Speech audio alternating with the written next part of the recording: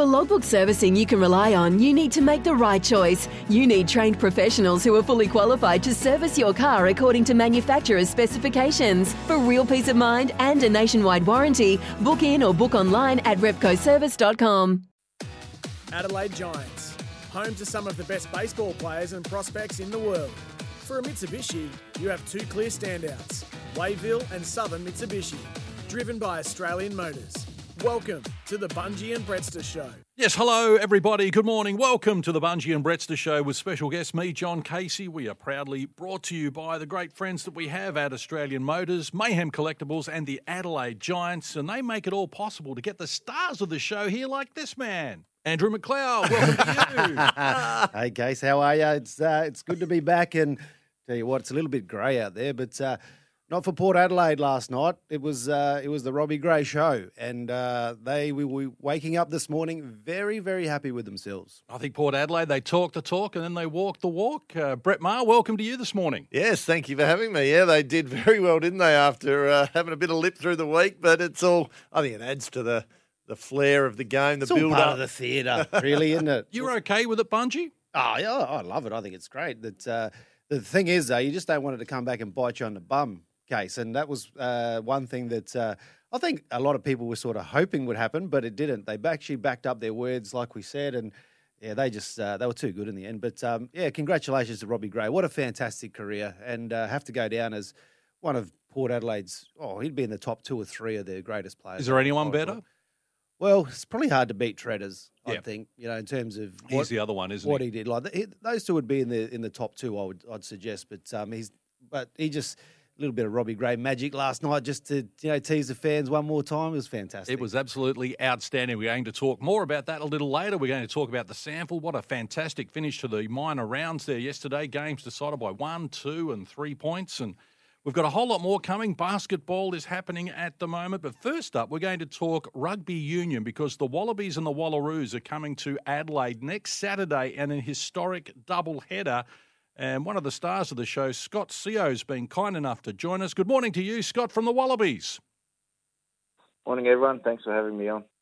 Great to have you on board. We're looking forward to seeing this doubleheader here at Adelaide Oval next Saturday. It gets underway at 12:15 with the Wallaroos up against the Black Ferns, and then the Wallabies face South Africa at 3 p.m. at Adelaide Oval. It's a terrific venue. What are your expectations, Scott? Because obviously the Springboks are always hard to beat.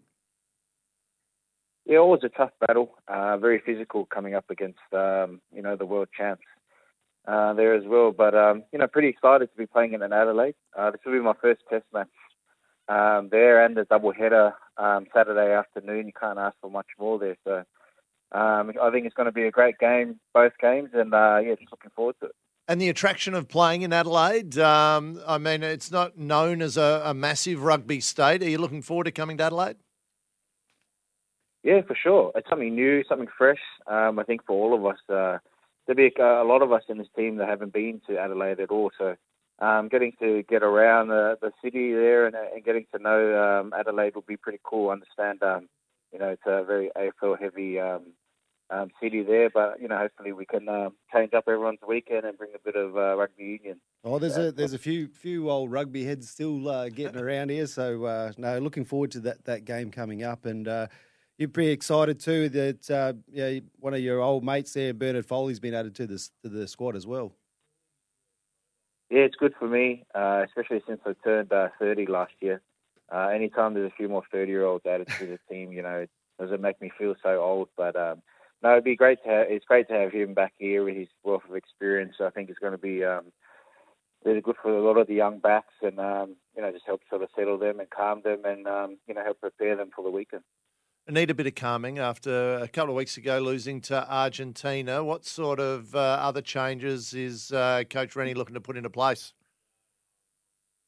Yeah, obviously, credit to Argentina. They had a good game plan. They executed it really well and got the bounce of the ball on the day. So, I think for us, our kicking game was probably one of the things that let us down there a fair bit, and just our patience in and around our A zone, attacking 22 there. So I think those are sort of two things. If we can bed down, we'll go a long way to helping us get the result on the weekend.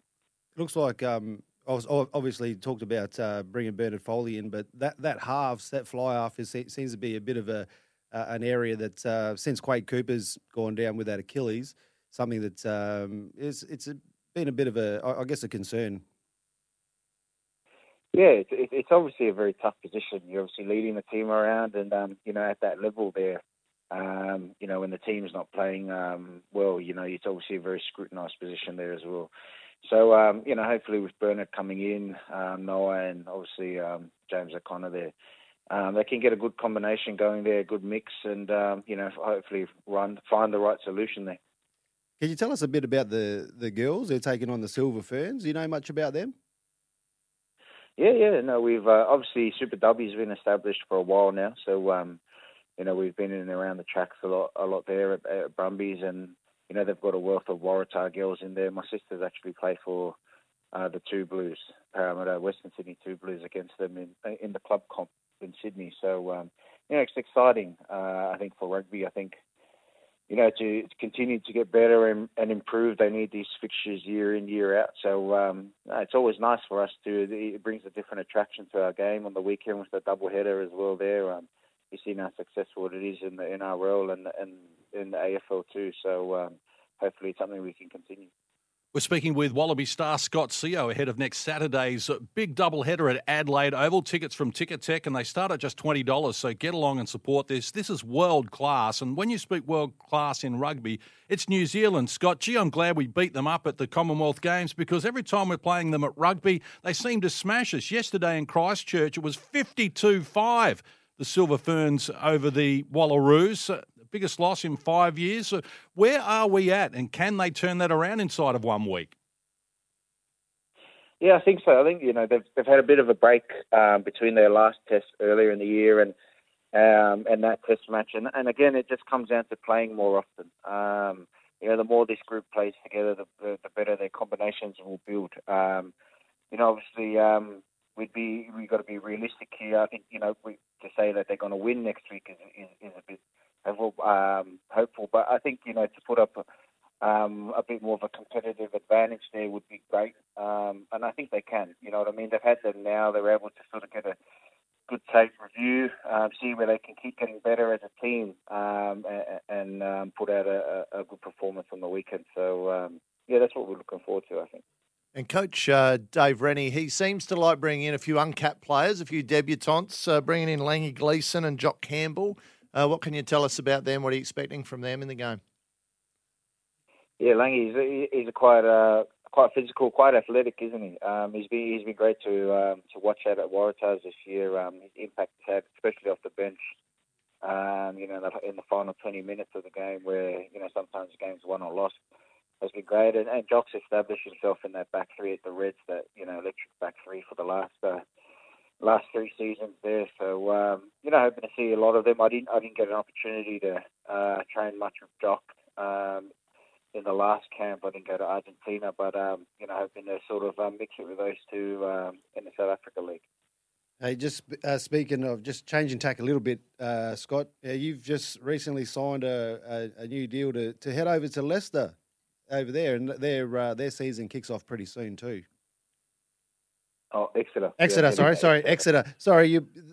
Their first game is against Leicester so the Exeter Chiefs, their first game is against Leicester on September 10th, I think it is. So that comes around pretty quick as well. Yeah, it does. I'm heading over around October, so after Rugby Championship there. So I won't get until about round 5, round 6 of the comp. But they got long seasons. They start pretty early. So it's good to sort of get there at the beginning of the season and, just sort of establish myself in the squad and add value. What about crowds for the game, coming back to the game here in Adelaide? What are you looking to expect out of the crowds, and what have you been getting in the games leading up as far as crowds? No, the England series was great.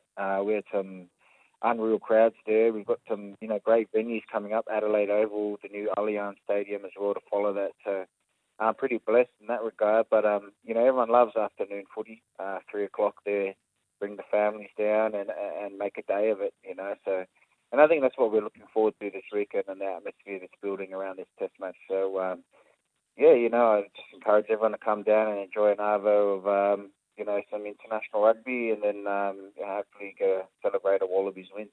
Let's hope we're celebrating a win. Will it be anything like the last time the Wallabies played here in Adelaide and against Namibia, and it was 142-0?